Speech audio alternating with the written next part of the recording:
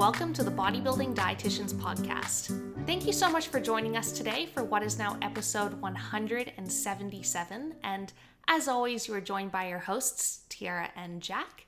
Now today we do have a Q&A episode once again. So I'm actually going to jump into this first question, Jack. And we actually got this asked a number of times. So I thought people clearly want to know the answer. And the question ultimately is, why do competitors keep their carbs so high and fats so low during a comp prep?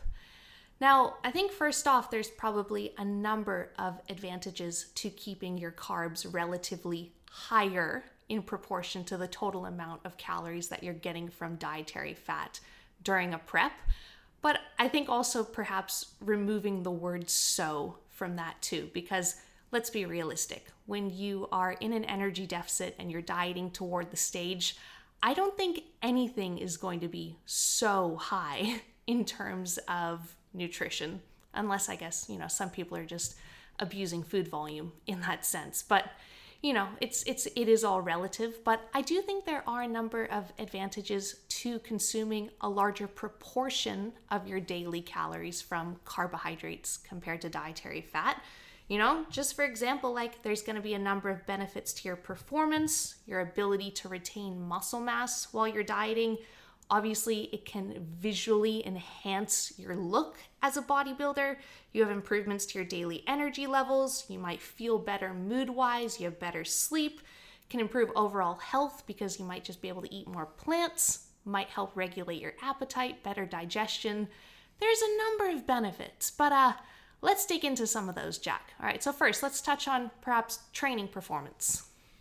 Yeah, well, we know that glucose and stored form of glucose in our muscles and liver, glycogen, is one of the main fuel sources used for the style of resistance training that we're doing in the gym. And therefore, if we're primarily relying on fat as a energy source, it's not going to be quite as useful from a resistance training perspective. Because you really have to fuel that anaerobic work. For sure.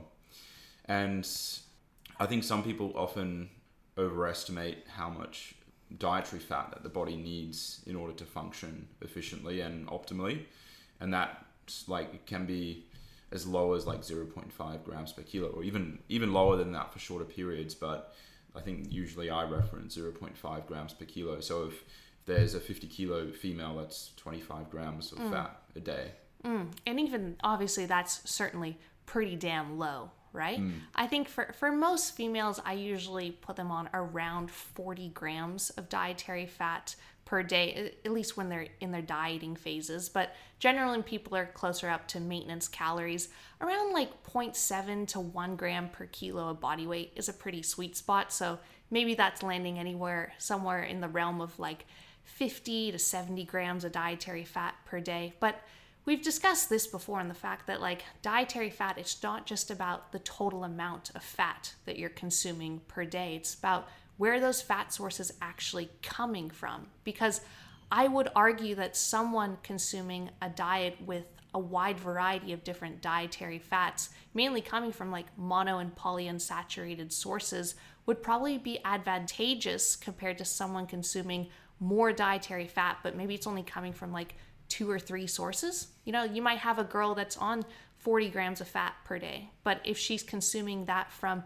plenty of nuts and seeds, and she's got some oily fish in there, and she's also got avocado and egg yolks and cheese and things of that nature, rather than, you kind of hear about these pretty stock standard bodybuilding diets where someone might just be consuming almond butter and some dark chocolate, and they get trace sources of fats from oats and maybe some red meat during the day, and that's kind of it. So I think that it really is in that case. Obviously, quantity still matters to a degree in how you're distributing it throughout the day, but you can't overlook quality. Yeah, for sure. Same with the carbohydrate sources as well. I think we got to remember that carbs are also aiding us in, I would say, probably more aspects of nutrition than fats are from a nutrient perspective. Again, depends on the type of carbs that you're consuming. If you're just having white rice, then that's not great. but carbohydrates are aiding us in terms of dietary fiber, because I mean, technically vegetables and fruit come under that bracket of carbohydrates. And yeah, that assists us with quite a large number of vitamins and minerals. Absolutely. I think that if you are consuming a larger portion of your calories during prep from carbs, you are going to be consuming a lot more micronutrition. Like you said, provided your nutrient intake is sound and it's not just from very refined sources. But absolutely, it does really open the doors for you can get more micronutrients in from a variety of fruits, vegetables, whole grains, pulses, dairy sources, etc. But what about when you're dieting too? Like, you want to feel like you're eating something. You want to have to at least try to control appetite to the best of your ability. And because we know per gram of carbohydrate, it's only 50% of the energy density per gram of dietary fat, you are going to be able to sit down to a meal that visually is a larger meal. So you can consume more food volume. And yes, with that is going to come more dietary fiber too. But I think it can just really help from an appetite and a satiation standpoint. And yeah, man, like regularly going to the bathroom, that's always nice as well. And also related more to the comp prep aspect of things, more specifically to bodybuilding, we got to remember that carbohydrates help us look our best by, again, topping up our muscle glycogen stores, and dietary fat just won't do that. So you don't exactly want to be fat loading before your shows. No, although some people do that. I don't really know enough specifically about fat loading within reason to comment too much, but I've never tried it myself. Our muscles, they do have intramuscular triglyceride stores, and like with every gram of dietary fat or intramuscular triglyceride, you can store like an additional 1 milliliter of water. But you think about it in contrast to glycogen, you're storing anywhere between like 2 to 4 milliliters of water per gram of glycogen. So if the point is to actually visually enhance your look and you want to look fuller and have larger muscle bellies, because muscles are like 70% water, I think that you'd probably be better off going down the carbohydrate route. Because I think as well, someone who's so chronically dieted, if you do just start eating a whole bunch of egg yolks, and you're just going haywire with a spoon and the peanut butter jar, how can you be so sure that dietary fat's going to intramuscular triglyceride stores and not just refilling all of your body fat cells? Well, I think energy balance is key there. Yeah. And well, but either way, I think that you'd be taking a little bit of a risk, being a bit risque. Yeah, I just think that someone's calorie intake would be the limiting factor there, because not everyone can afford to load on a lot of calories. Like some people don't even need to really have a aggressive load in general. They just kind of stick to their lower days. What about from a vascularity standpoint too? Like when you generally eat more carbohydrates combined with a bit more fluid, a bit more salt, you look a lot more vascular as well, provided you're lean enough. I've never quite seen anyone consume a lot of dietary fat and then just like the veins start popping. Yeah, again, I know that the mechanism with sodium behind that is mainly in relation to like acute blood pressure spikes, and I assume it's potentially something similar along with carbohydrates as well. Yeah, but overall, I think that the consensus is that consuming more carbohydrates rather than dietary fat when you are dieting is probably going to be advantageous, but that doesn't mean it's all just carbs and no fat. There obviously has to be some sort of macronutrient balance there. But I also don't think that you can dismiss the fact too that carbs generally just make us feel a little bit better. Obviously, you have sustained blood glucose levels, you've got sustained energy levels during the day. Like, it can really help to acutely enhance people's mood when they eat a few carbohydrates, and also just quality of sleep as well. I think there's a hell of a lot of advantages to it. Yeah, we also just saw some recent research from Dr. Louise Burke about keto diets versus like more balanced carbohydrate diets, and I believe both groups were in an energy deficit. No, interestingly with that is that the ketogenic diet was actually at energy maintenance, whereas the higher carbohydrate diet, they were the ones in an energy deficit. And that was performed in cyclists, that study, but it actually went to show that even despite being in an energy deficit, the carbohydrates, in a sense, were almost protective of those athletes actually maintaining their bone mineral density. And the others who actually were consuming a very high percentage of their calories from just dietary fat, I think it was like 80% of total calories from fat, they were really not doing well for their bone mineral density, and they were actually at a risk of losing bone mineral density despite not being in a deficit and exercising hard. Yeah, that's interesting. I guess another reason not to go keto. Yeah, exactly. But that's just the whole thing though too, is that like if carbohydrates are going to help you perform and hold on to your performance during that chronic dieting phase, because you have to think about it, it's pretty stock standard that most preps these days are 25 plus weeks. That's basically like half a year that you are essentially just relying on your own body's like stored energy sources, plus a little bit of additional coming from food.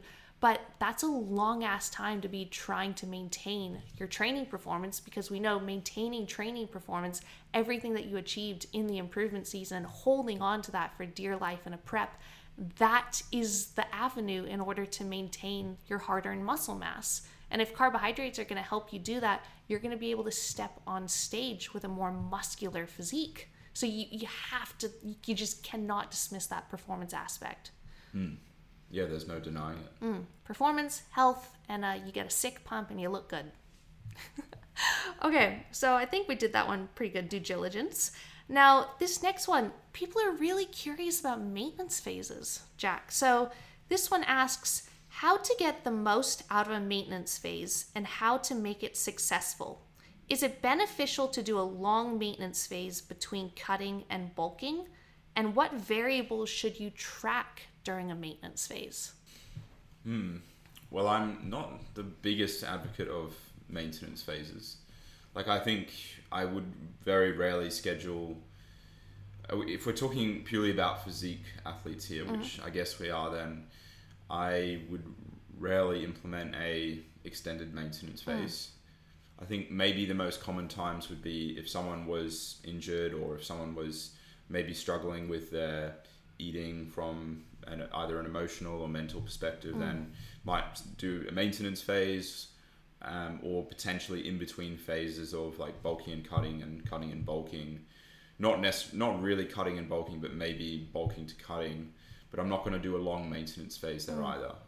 I think there are other coaches that certainly propose and recommend longer maintenance phases, but I have a question for you. Like, what would you define as maintenance? When someone says, oh, I just want to stay at maintenance, what's like some of the first things that pop into your head? Maintenance, to me, just means that their body weight is hovering around a similar range. Yeah, so I think that's an important point to get across too, is like what is meant by maintenance. And I think you and I are both along those same lines, as we always jump to the scale weight, right? But we have to remember that just because one thing is maintaining, I don't think that everything else has just halted across the board too. I think that there can always be moving parts. I don't think, many people would think that. I think when people think about maintenance phases, they don't think their training is on maintenance, or their dietary intake is on maintenance, or their energy output's on maintenance. But technically, their dietary intake would be on maintenance. But what I would like to get across is that, like, even if just someone's body weight is maintaining, that doesn't mean that every single other aspect of their health and their nutrition, their lifestyle, that has to be on maintenance mode too. Like, there can always be other things that are still progressing, while perhaps just for a brief period of time, maybe, you are floating around a similar body weight. So it's not like, you're saying goodbye to just progressions in any manner.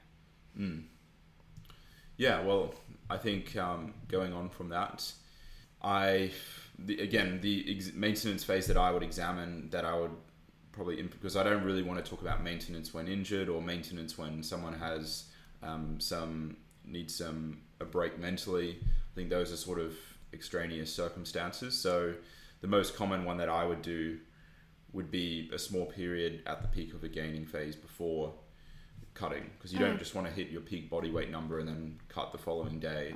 I think it makes sense to solidify that body weight, and even kind of solidify body weights throughout the gaining phase. Maybe if you have more of a jump 1 week, then it makes sense to hold there for a week or two prior to then getting into a surplus for longer, or raising the surplus. And I guess another circumstance someone might want to maintain is if they just genuinely are happy with their body comp and like they don't feel comfortable gaining any more weight, or they don't want to gain more weight. But we do have to remember that being in a surplus is the most optimal environment for muscle gain. So if the majority of your off season is looking like a maintenance phase, then you're probably doing a good job of maintaining your muscularity. Yeah, that's absolutely true. Because it just comes down to that fact that like long-term change requires change. So you have to see something changing ultimately in the long term.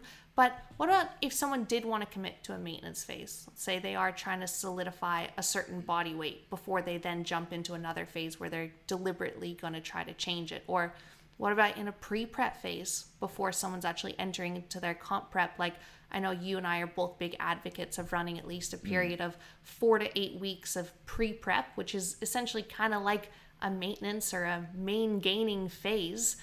If we've got someone's body weight staying within, quite a titrated range, and I, especially working primarily just with females, I never like to just get a certain number in people's heads. I'm never like, we must be maintaining 62.5 kilos or else, you're no longer at maintenance. Like, I really like to give people a rough range. So I'm saying like, okay, as long as we see your body weight kind of fluctuating between these two values, which is usually about a kilogram or slightly less, I would argue that basically is maintenance. But what should people be tracking if they're just trying to keep a certain body weight? What else could they track? Well, yeah, I think the body weight is good, and the pre-prep phase is also another good example of a maintenance phase. Sometimes I do like to do a pre-prep.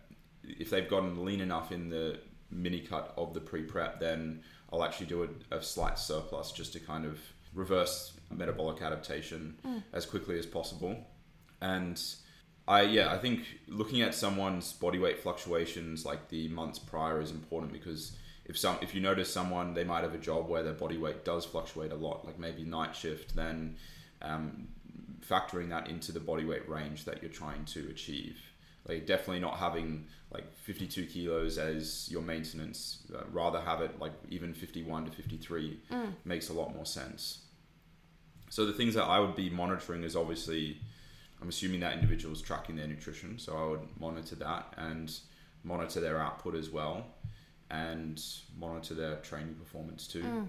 Those are the three main factors. Yeah, absolutely. And I think what I was trying to get the point across at the beginning is that even if you are maintaining a body weight within a range, that doesn't mean that everything else is on maintenance mode too. So even during that phase, it's not like you're saying, goodbye to any performance progressions in the gym. You should still be fighting to improve your training performance even at the same body weight. Or hell, I would argue even nutrition could be a little bit variable too, because if someone is learning to train harder, even more proficiently, that doesn't mean that they're always going to be on the exact same maintenance calories. Their maintenance calories actually might be shifting ever so slightly as well. And there's no denying that like people can slightly change their body composition while sitting at a maintenance body weight too, which is always a pretty cool thing to actually do in a pre-prep phase, because you might say, okay, we're dedicating these next 6 weeks to basically you maintaining this body weight. We're going to try to get your calorie intake up as high as possible to give you a really good launching pad before we then go into prep.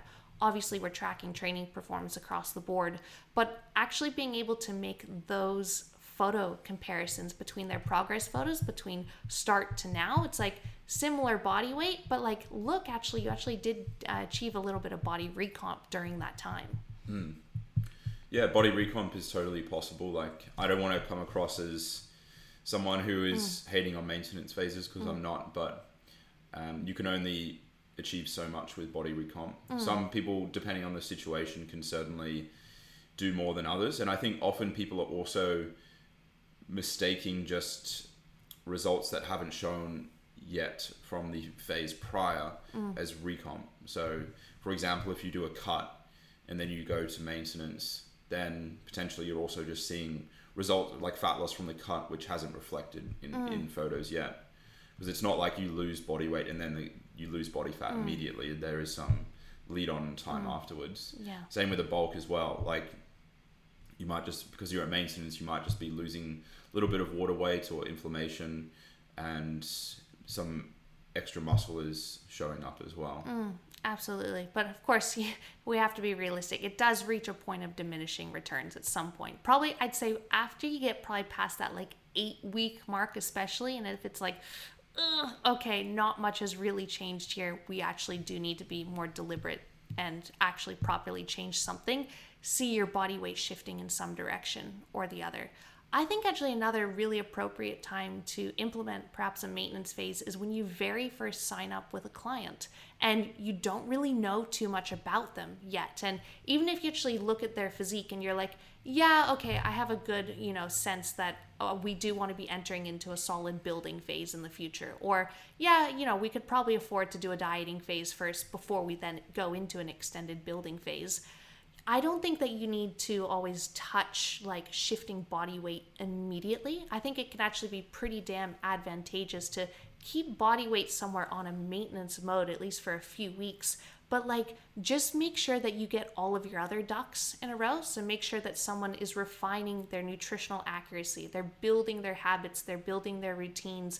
They're getting accustomed to probably a brand new training program as well, so that you can really have a good idea of, okay, based on this person's consistent energy output through all of these habits and routines that they've built, coincided with they're now consistently consuming a certain amount of energy across the board. Now I've actually got some good data under my belt as a coach to say, all right, if we're now going to go into a building or a dieting phase, then where do we actually need to go from? So you kind of already have a really solid set point rather than just taking a stab in the dark and you're just like, oh, I think these calories would have you in a deficit. Yeah. And that's usually a time too that people really can take advantage of a little bit of a recomp as well, body-wise, but also you just feel so much better just being in a really solid routine. Yeah, I mean, less relevant to competitors too would also be if someone is in a weight loss journey or they're in that sort of twilight zone between, okay, I can't really cut anymore because I've exhausted my options with cutting, like we're literally just getting diminishing returns, but my body fat is also too high still to really be gaining. I don't really want to gain either, so therefore you're left with maintenance. And that's kind of like your 2 out of the 3 options are not optimal. So you're kind of left with maintenance as the final result. Yeah, exactly. But it's more a midpoint. It's not a destination. Yes. Yeah. Cool. Awesome. All right. Well, Jack, we'll move on to our final question of the day. And this one says, is there a place for refeeds during prep? If so, how often and what should a refeed look like? Yes, there is room for them. If you've planned your timeline accordingly. Yeah, I think refeeds is even just a bit of an arbitrary term. Like there's so many sort of terms designated to like bringing calories up to maintenance, like a diet break, a refeed.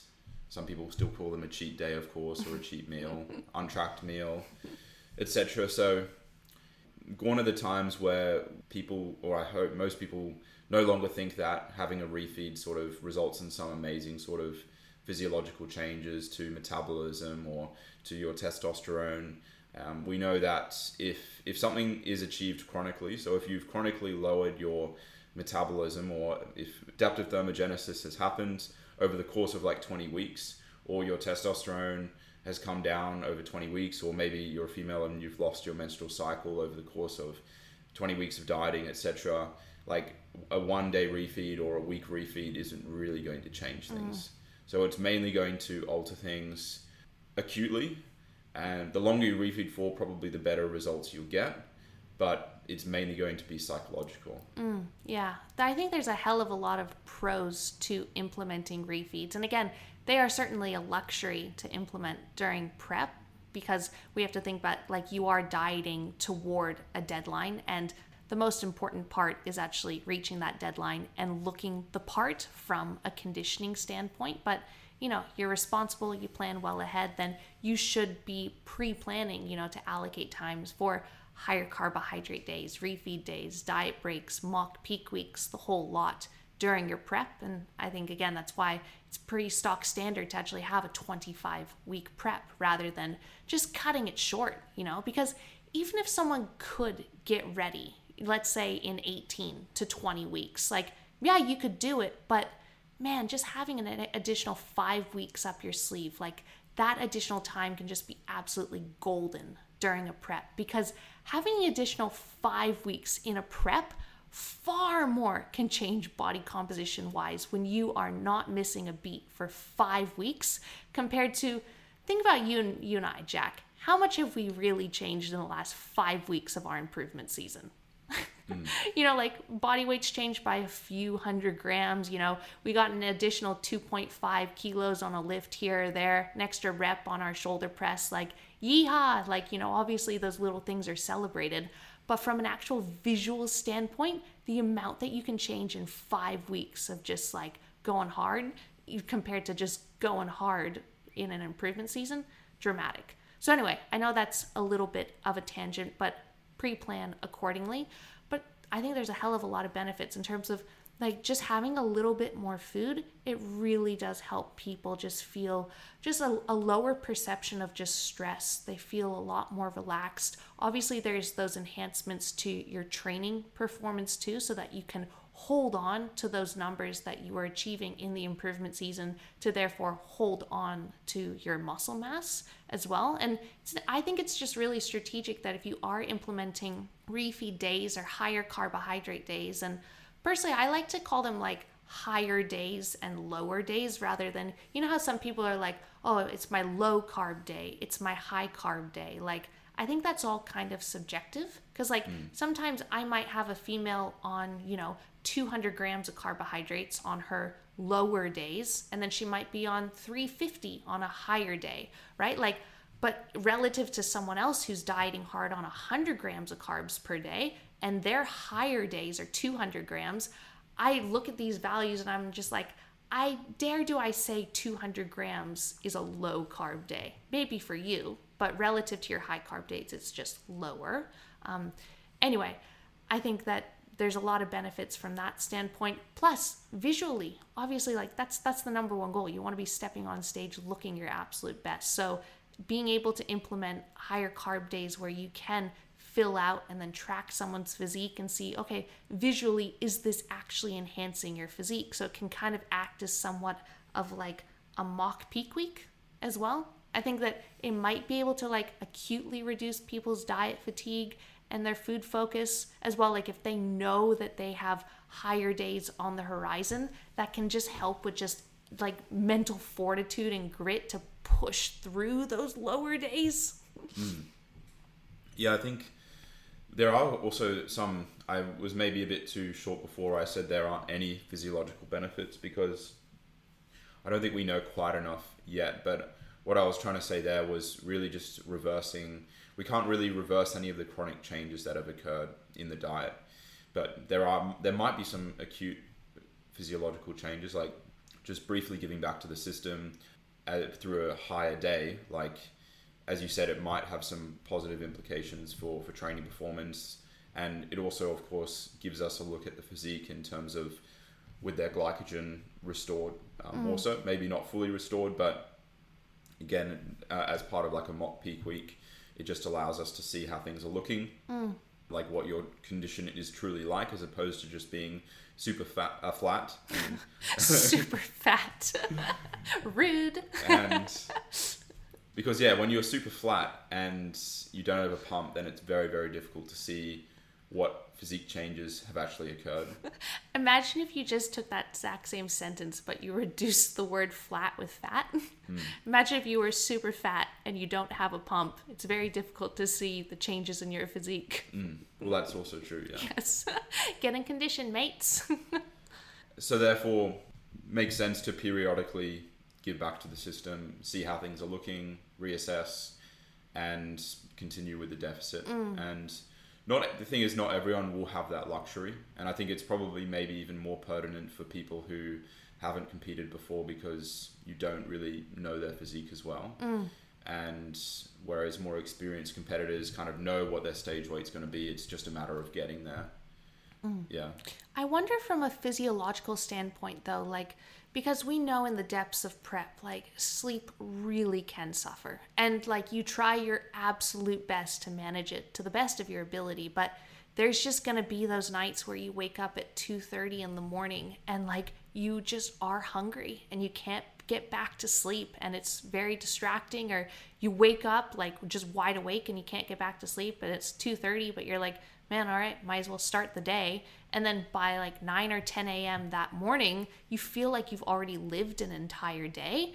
It's rough, okay? It's hard to get around that, but at least anecdotally, I think for both you and I, the night after a high carbohydrate day, you sleep a little bit better. And we know that with improved quality sleep, that just improves your quality of life. But from like a physique standpoint, the relative amount of body weight that you're losing, the literature does show that you're likely to lose a higher percentage of that body weight from body fat rather than losing your muscle mass as well. Plus, if you think about like being able to sleep through the night with things like growth hormone and just like better training performance the following day, etc., just like your circadian rhythm being in somewhat of a normal loop, I wonder if long term, like having higher carbohydrate days, ever so slightly giving back to the system just intermittently, like that could maybe play the slightest of roles. But you know, natty bodybuilders will take any 0.5% we can get.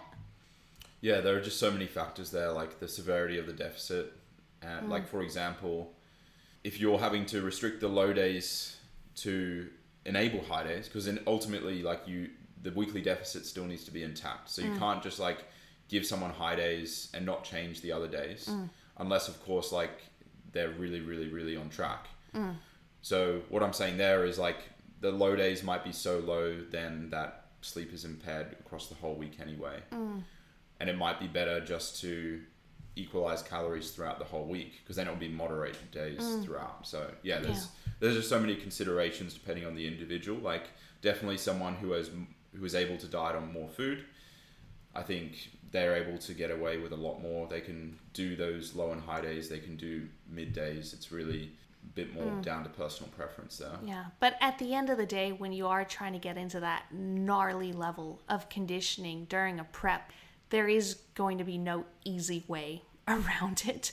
Like even if you are giving back to the system, and let's say you've got 1 or 2 days in there where it's sprinkled in, woohoo, I get an extra 100 grams of carbs per day. Like anyone who's actually been comp lean knows that it's just such an acute enjoyment, but it doesn't fix, you know, how you actually feel long term. And really, I would say like it's almost kind of just like splitting hairs, right? And if it's like, oh, cool, this girl 1 day per week, she gets 300 carbs compared to 200 grams. Like ultimately, if it's not actually going to deliver a better look at the very end, like it is kind of, it's not actually making that big of a difference. And that's just a point that I want to make, is that like refeeds, they can work really well for some people and having higher carb days, but they don't absolutely work for everyone. Like you might be surprised that some people, they really don't feel any different having more carbohydrates in their system. Like they still might just kind of feel a bit neutral, or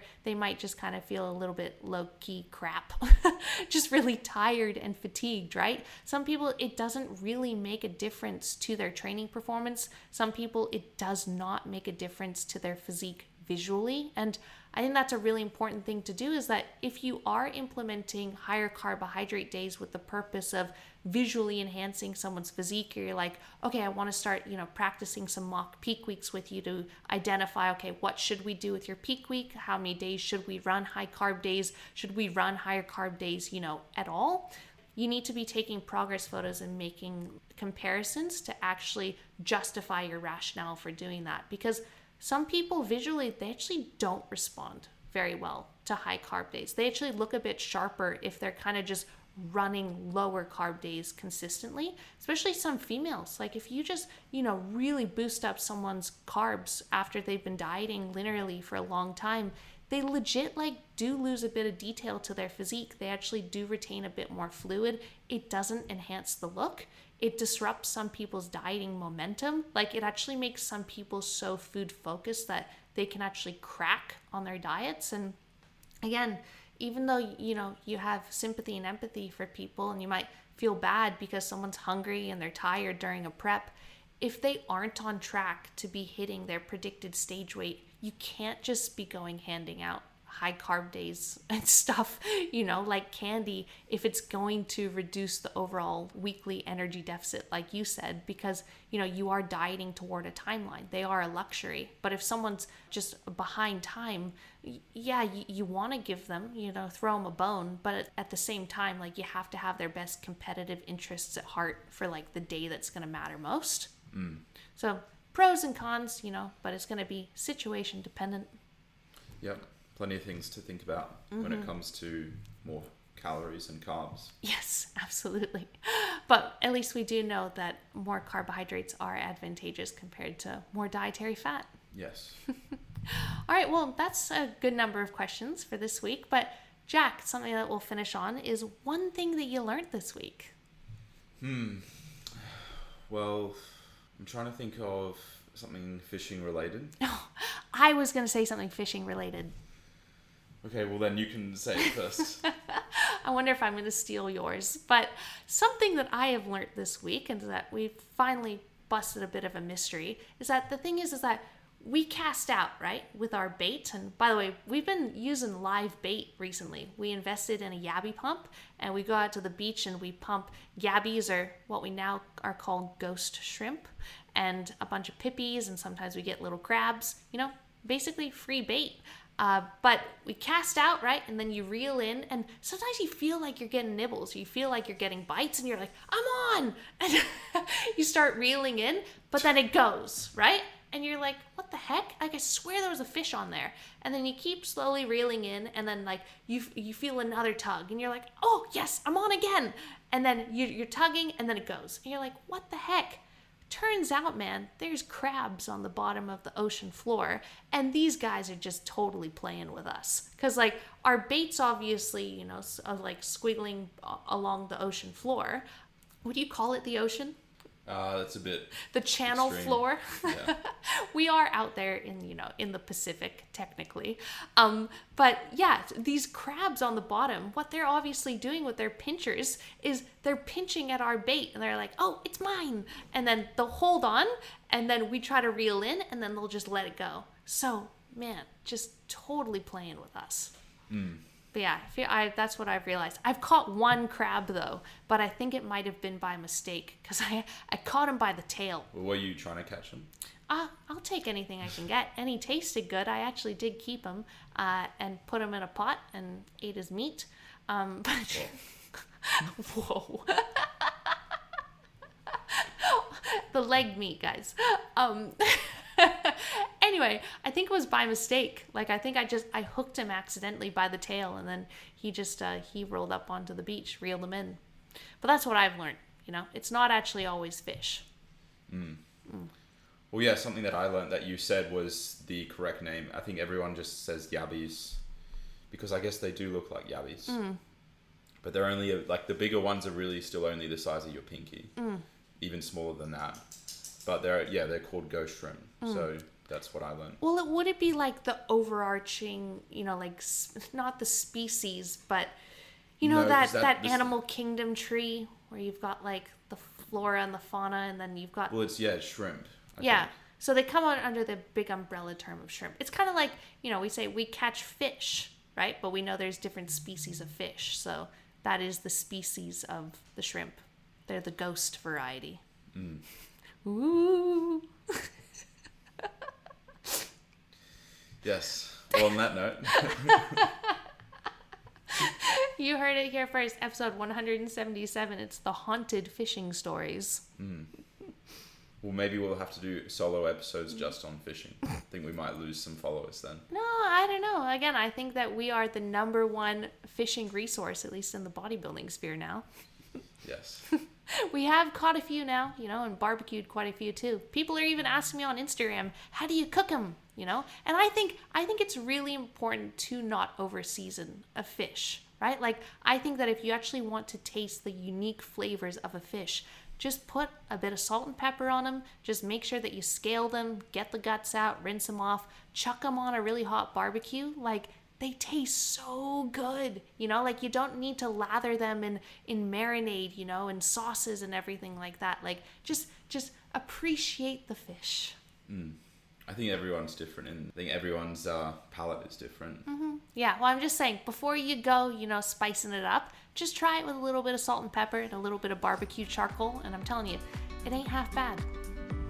But guys, thank you so much for listening to today's episode. If you did enjoy it, please remember to take a screenshot, post it to your Instagram stories, tag Jack, tag myself, tag TBD, and we'll catch you in the next one.